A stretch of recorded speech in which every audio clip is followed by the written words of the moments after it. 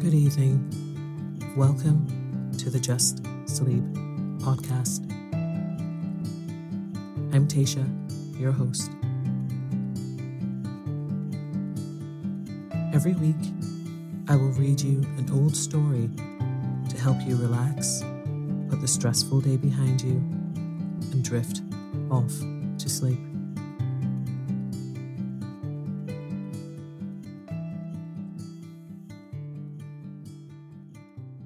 Occasionally, we will run ads in order to cover the costs of the production of the podcast. Rest assured, there will be no ads during or after the story. If you prefer an ad-free and intro-free show, you can join Just Sleep Premium. Visit justsleeppodcast.com/support for more information. I'm Sandra, and I'm just the professional your small business was looking for. But you didn't hire me because you didn't use LinkedIn Jobs. LinkedIn has professionals you can't find anywhere else, including those who aren't actively looking for a new job, but might be open to the perfect role, like me. In a given month, over 70% of LinkedIn users don't visit other leading job sites. So if you're not looking on LinkedIn, you'll miss out on great candidates like Sandra. Start hiring professionals like a professional. Post your free job on linkedin.com/people today. Burrow is a furniture company known for timeless design and thoughtful construction and free shipping, and that extends to their outdoor collection. Their outdoor furniture is built to withstand the elements, featuring rust-proof stainless steel hardware, weather-ready teak, and quick-dry foam cushions. For Memorial Day, get 15% off your Burrow purchase at burrow.com/acast, and up to 25% off outdoor.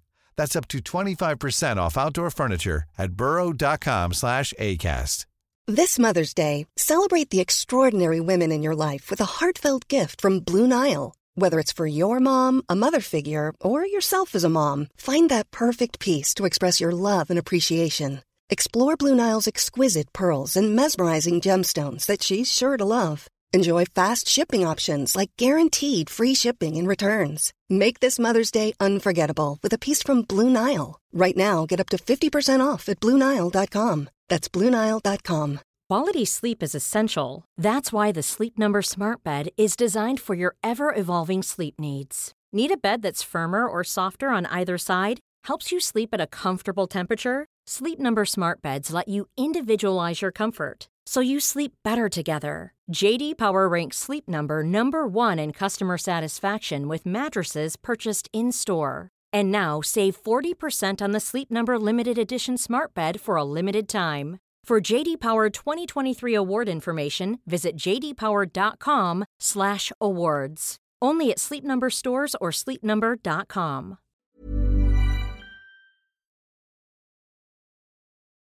Tonight, I will be continuing the story of Alice's Adventures in Wonderland by Lewis Carroll.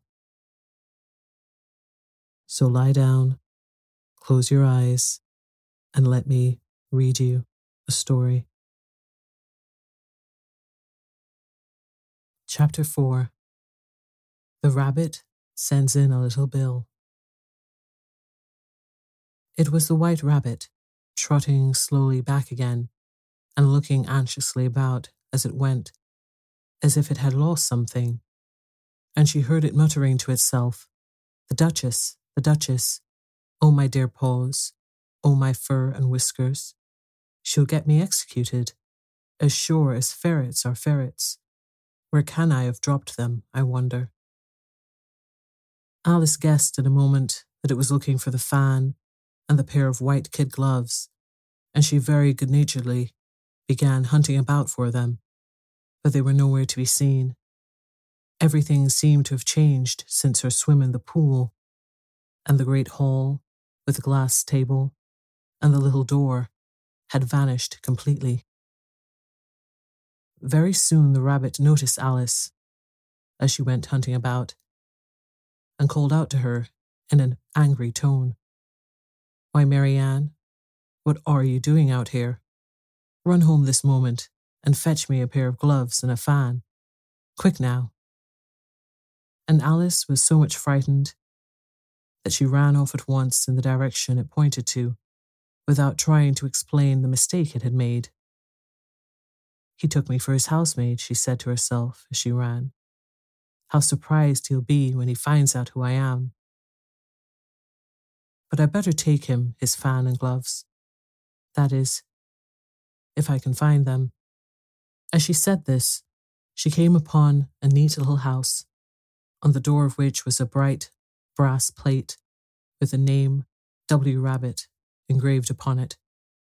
She went in without knocking and hurried upstairs, in great fear lest she should meet the real Marianne and be turned out of the house before she found the fan and gloves. "How queer it seems," Alice said to herself, "to be going messages for a rabbit. I suppose Dan'll be sending me on messages next." And she began fancying the sort of thing that would happen. "Miss Alice, come here directly and get ready for your walk." "Coming in a minute, nurse, but I've got to watch this mouse hole till Dinah comes back and see that the mouse doesn't get out. Only I don't think," Alice went on, "that they let Dinah stop in the house if it began ordering people about like that." By this time, she had found her way into a tidy little room with a table in the window, and on it, as she had hoped, a fan and 2 or 3 pairs of tiny white kid gloves. She took up the fan and a pair of the gloves, and was just going to leave the room when her eye fell upon a little bottle that stood near the looking-glass. There was no label this time with the words "Drink me," but nevertheless she uncorked it and put it to her lips. "I know something interesting is sure to happen," she said to herself, "whenever I eat or drink anything, so I'll just see what this bottle does. I do hope it'll make me grow large again, for really, I'm quite tired of being such a tiny little thing." It did so indeed, and much sooner than she had expected. Before she had drunk half the bottle, she found her head pressing against the ceiling and had to stoop to save her neck from being broken. She hastily put down the bottle, saying to herself, "That's quite enough. I hope I shan't grow any more. As it is, I can't get out of the door. I do wish I hadn't drunk quite so much." Alas, it was too late to wish that. She went on growing and growing, and very soon had to kneel down on the floor. In another minute, there was not even room for this, and she tried the effect of lying down with one elbow against the door and the other arm curled round her head. Still, she went on growing, and, as a last resort, she put one arm out of the window and one foot up the chimney, and said to herself, "Now, I can do no more, whatever happens. What will become of me?" Luckily for Alice, the little magic bottle had now had its full effect, and she grew no larger. Still, it was very uncomfortable, and there seemed to be no sort of chance of her ever getting out of the room again. No wonder she felt unhappy. It was much pleasanter at home, thought poor Alice, when one wasn't always growing larger and smaller and being ordered about by mice and rabbits.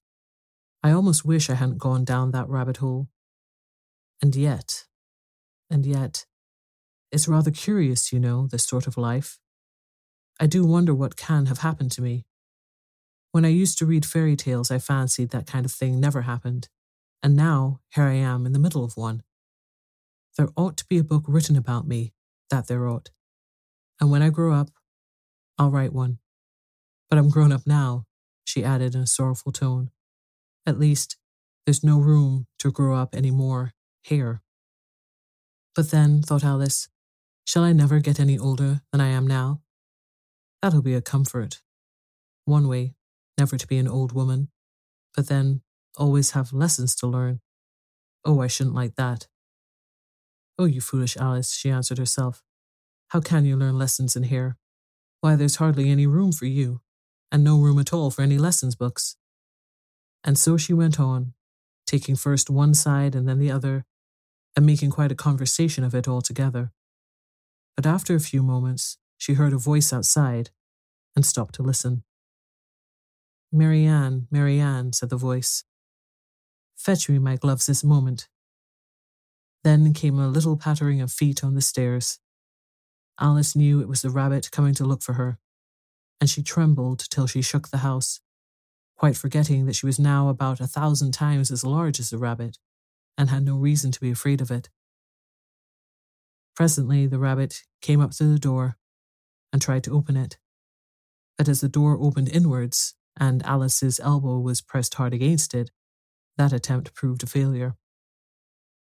Alice heard it say to itself, "Then I'll go round and get in at the window." "That you won't," thought Alice, and after waiting till she fancied she heard the rabbit just under the window, she suddenly spread out her hand and made a snatch in the air. She did not get hold of anything, but she heard a little shriek and a fall, and a crash of broken glass, from which she concluded that it was just possible it had fallen into a cucumber frame or something of the sort. Now came an angry voice, the rabbit's.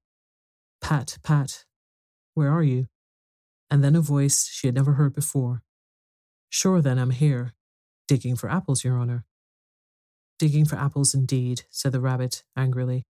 "Here, come and help me out of this." Sounds of more broken glass. "Now tell me, Pat, what's that in the window?" "Sure, it's an arm, Your Honour." He pronounced it arm. "An arm, you goose. Whoever saw one that size? Why, it fills the whole window." "Sure it does, Your Honour, but it's an arm for all that." "Well, it's got no business there, at any rate. Go and take it away." There was a long silence after this, and Alice could only hear whispers now and then, such as, "Sure I don't like it, Your Honour. At all, at all. Do as I tell you, you coward." And at last, she spread out her hand again and made another snatch in the air. This time, there were 2 little shrieks and more sounds of broken glass.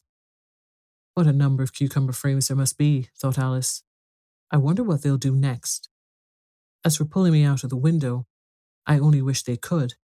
I'm sure I don't want to stay in here any longer."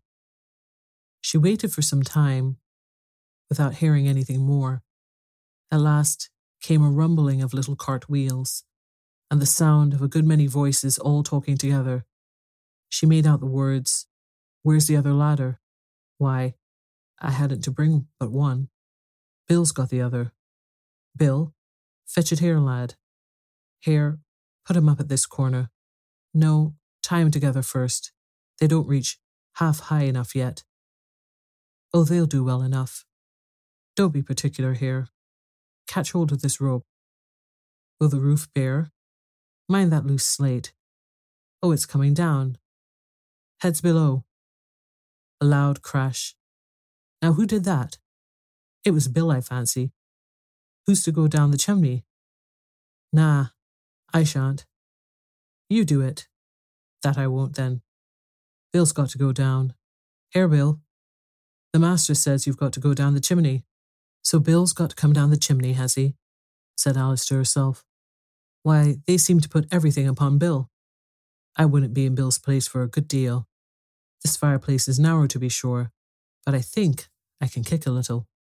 She drew her foot as far down the chimney as she could, and waited till she heard a little animal. She couldn't guess of what sort it was, scratching and scrambling about in the chimney close above her. Then, saying to herself, "This is Bill," she gave one sharp kick and waited to see what would happen next. The first thing she heard was a general chorus of, "There goes Bill." Then the rabbit's voice, a long, "Catch him, you by the hedge." Then silence, and another confusion of voices. "Hold up his head. Brandy now. Don't choke him. How was it, old fellow? What happened to you? Tell us all about it." Last came a little feeble squeaking voice. "That's Bill," thought Alice. "Well, I hardly know." "No more, thank ye. I'm better now. But I'm a deal too flustered to tell you. All I know is something comes at me like a jack-in-the-box, and up I goes like a skyrocket." "So you did, old fellow," said the others. "We must burn the house down," said the rabbit's voice. and Alice called out as loud as she could, "If you do, I'll set Dinah at you." There was a dead silence instantly, and Alice thought to herself, I wonder what they will do next. If they had any sense, they'd take the roof off. After a minute or two, they began moving about again, and Alice heard the rabbit say, "A barrowful will do, to begin with." A barrowful of what? Thought Alice. But she had not long to doubt. For the next moment, a shower of little pebbles came rattling in at the window, and some of them hit her in the face.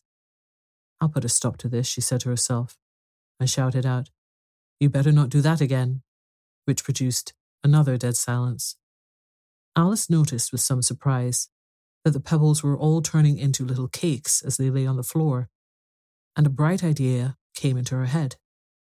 If I eat one of these cakes, she thought, it's sure to make some change in my size. And as it can't possibly make me larger, it must make me smaller, I suppose. So she swallowed one of the cakes and was delighted to find that she began shrinking directly.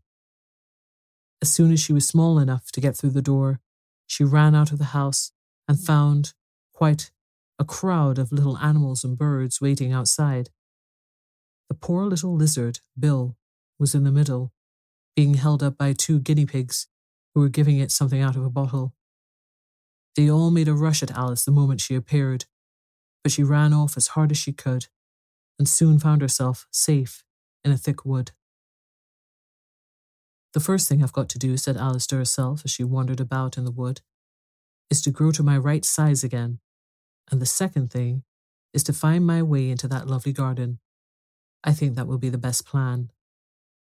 It sounded an excellent plan, no doubt, and very neatly and simply arranged.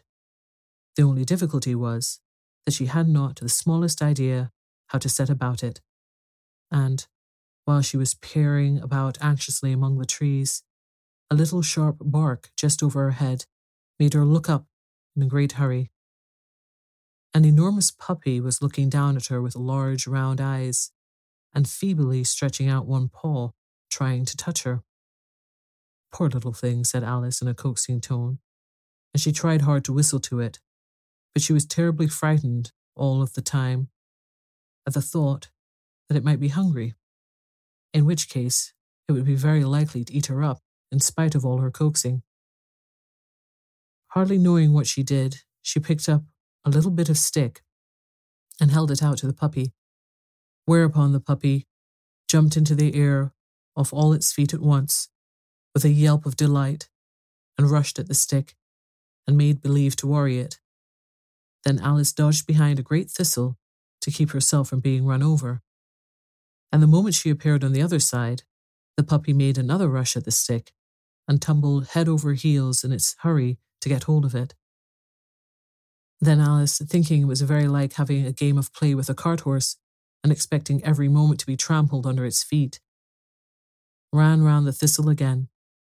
Then the puppy began a series of short charges at the stick, running a very little way forwards each time and a long way back, and barking hoarsely all the while, till at last it sat down a good way off, panting, with its tongue hanging out of its mouth and its great eyes half shut. This seemed to Alice a good opportunity for making her escape, so she set off at once and ran till she was quite tired and out of breath, until the puppy's bark sounded quite faint in the distance. "And yet, what a dear little puppy it was," said Alice, as she leaned against a buttercup to rest herself and fanned herself with one of the leaves. "I should have liked to teach it tricks very much, if I'd only been the right size to do it. Oh dear, I'd nearly forgotten that I've got to grow up again. Let me see. How is it to be managed? I suppose I ought to eat or drink something or other, but the great question is, what?" The great question certainly was what. Alice looked all round her at the flowers and the blades of grass, but she did not see anything that looked like the right thing to eat or drink under the circumstances. There was a large mushroom growing near her, about the same height as herself, and when she had looked under it, and on both sides of it, and behind it, It occurred to her that she might as well look and see what was on the top of it. She stretched herself up on tiptoe and peeped over the edge of the mushroom, and her eyes immediately met those of a large caterpillar that was sitting on the top with its arms folded, quietly smoking a long hookah and taking not the smallest notice of her or of anything else. Chapter 5. Advice from a Caterpillar. The caterpillar and Alice looked at each other for some time in silence. At last the caterpillar took the hookah out of its mouth and addressed her in a languid, sleepy voice. "Who are you?" said the caterpillar. This was not an encouraging opening for a conversation. Alice replied rather shyly, "I hardly know, sir, just at present. At least, I know who I was when I got up this morning, but I think I must have changed several times since then." "What do you mean by that?" said the caterpillar sternly. "Explain yourself."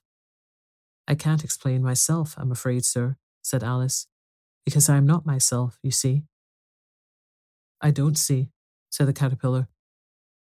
"I'm afraid I can't put it more clearly," Alice replied, very politely, "for I can't understand it myself to begin with, and being so many different sizes in a day is very confusing."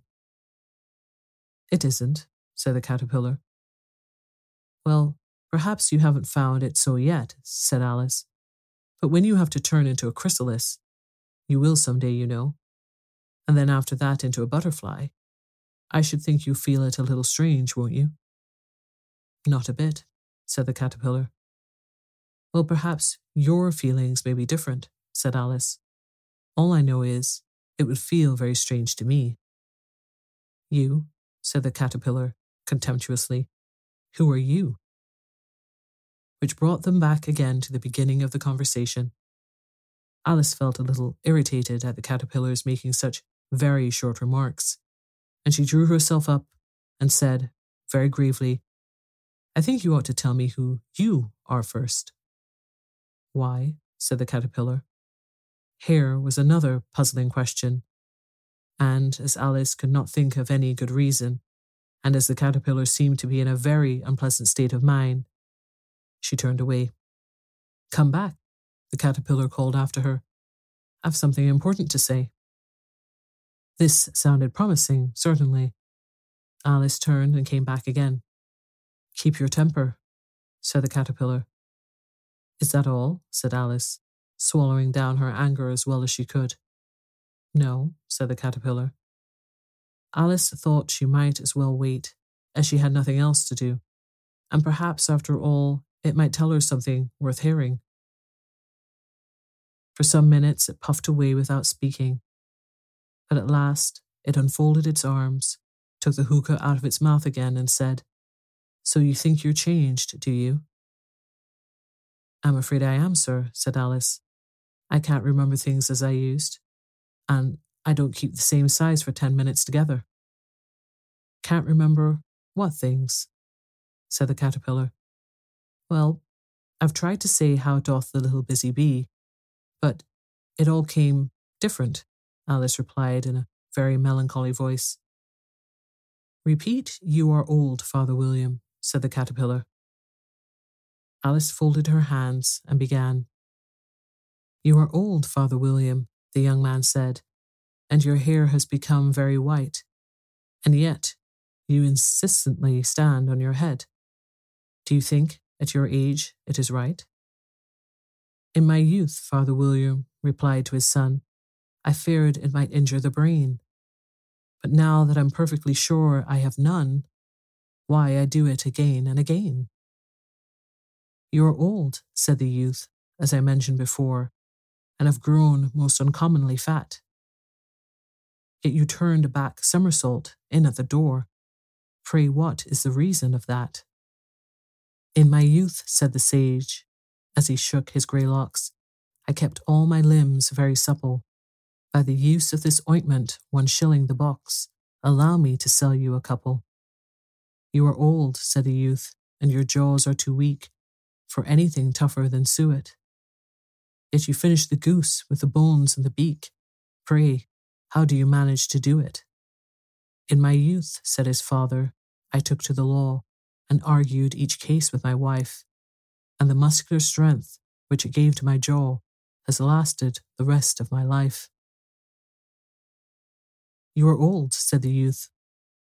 One would hardly suppose that your eye was as steady as ever, yet you balanced an eel on the end of your nose. What made you so awfully clever? I have answered through questions, and that is enough, said his father. Don't give yourself airs. Do you think I can listen all day to such stuff? Be off, or I'll kick you downstairs. That is not said right, said the caterpillar. Not quite right, I'm afraid, said Alice timidly. Some of the words have got altered. It is wrong from beginning to end, said the caterpillar decidedly, and there was silence for some minutes. The caterpillar was the first to speak. What size do you want to be? It asked. Oh, I'm not particular as to size, Alice hastily replied. Only one doesn't like changing so often, you know. I don't know, said the caterpillar. Alice said nothing. She had never been so much contradicted in her life before, and she felt that she was losing her temper. Are you content now? Said the caterpillar. Well, I should like to be a little larger, sir, if you wouldn't mind, said Alice. 3 inches is such a wretched height to be. It is a very good height indeed, said the caterpillar angrily, rearing itself upright as it spoke. It was exactly 3 inches high. But I'm not used to it, pleaded poor Alice in a piteous tone. And she thought to herself, I wish the creatures wouldn't be so easily offended. You'll get used to it in time, said the caterpillar, and it put the hookah into its mouth and began smoking again. This time, Alice waited patiently until it chose to speak again. In a minute or two, the caterpillar took the hookah out of its mouth and yawned once or twice and shook itself. Then it got down off the mushroom and crawled away in the grass, merely remarking as it went, One side will make you grow taller, and the other side will make you grow shorter. One side of what? The other side of what? Thought Alice to herself. Of the mushroom, said the caterpillar, just as if she had asked it out loud, and another moment it was out of sight. Alice remained looking thoughtfully at the mushroom for a minute, trying to make out which were the 2 sides of it, and as it was perfectly round, she found this a very difficult question.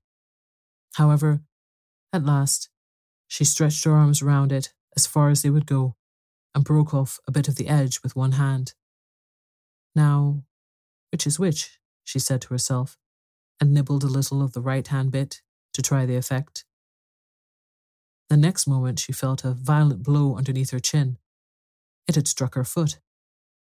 She was a good deal frightened by this very sudden change, but she felt that there was no time to be lost, as she was shrinking rapidly, so she set to work at once to eat some of the other bit. Her chin was pressed so closely against her foot that there was hardly any room to open her mouth, but she did it at last and managed to swallow a morsel of the left-hand bit. Come, my head's free at last, said Alice in a tone of delight, which changed into alarm in another moment, when she found that her shoulders were nowhere to be found. All she could see, when she looked down, was an immense length of neck, which seemed to rise like a stalk out of a sea of the green leaves that were far below her. What can all that green stuff be? Said Alice. And where have my shoulders got to? And oh, my poor hands, how is it that I cannot see you? She was moving them about as she spoke, but no result seemed to follow, except a little shaking among the distant green leaves. As there seemed to be no chance of getting her hands up to her head, she tried to get her neck down to them, and was delighted to find that her neck would bend about easily in any direction like a serpent. She had just succeeded in curving it down in a graceful zigzag, and was going to dive in among the leaves, which she found to be nothing but the tops of the trees under which she had been wandering, when a sharp hiss made her draw back in a hurry. A large pigeon had flown into her face, and was beating her violently with its wings. "Serpent," screamed the pigeon. "I'm not a serpent," said Alice indignantly. "Let me alone." "Serpent, I say again," repeated the pigeon, but in a more subdued tone, and added with a kind of sob, "I've tried every way and nothing seems to suit them." "I haven't the least idea what you're talking about," said Alice. "I've tried the roots of the trees, and I've tried banks, and I've tried hedges," the pigeon went on without attending to her. "But those serpents, there's no pleasing them." Alice was more and more puzzled, but she thought there was no use in saying anything more till the pigeon had finished. "As if it wasn't trouble enough hatching the eggs," said the pigeon, "but I must be on the lookout for serpents night and day. Why, I haven't had a wink of sleep these last 3 weeks." "I'm very sorry you've been annoyed," said Alice, who was beginning to see its meaning. "And just as I'd taken the highest tree in the wood," continued the pigeon, raising its boisterous shriek, "and just as I was thinking I should be free of them at last, they must needs come wiggling down from the sky. Serpent." "But I'm not a serpent, I tell you," said Alice. I'm a... "Well, what are you?" said the pigeon. "I can see you're trying to invent something." "I'm a little girl," said Alice, rather doubtfully, as she remembered the number of changes she had gone through that day. "A likely story indeed," said the pigeon, in a tone of the deepest contempt. "I've seen a good many little girls in my time, but never one with such a neck as that. No, you're a serpent, and there's no use denying it. I suppose you'll be telling me next that you've never tasted an egg." "I have tasted eggs, certainly," said Alice, who was a very truthful child. "But little girls eat eggs quite as much as serpents do, you know." "I don't believe it," said the pigeon. "But if they do, why, then they're a kind of serpent. That's all I can say." This was such a new idea to Alice that she was quite silent for a minute or two, which gave the pigeon the opportunity of adding, "You're looking for eggs. I know that well enough. And what does it matter to me whether you're a little girl or a serpent?" "It matters a good deal to me," said Alice hastily. "But I'm not looking for eggs, as it happens. And if I was, I shouldn't want yours. I don't like them raw." "Well, be off then," said the pigeon in a sulky tone, as it settled down again into its nest. Alice crouched down among the trees as well as she could, for her neck kept getting tangled among the branches, and every now and then she had to stop and untwist it.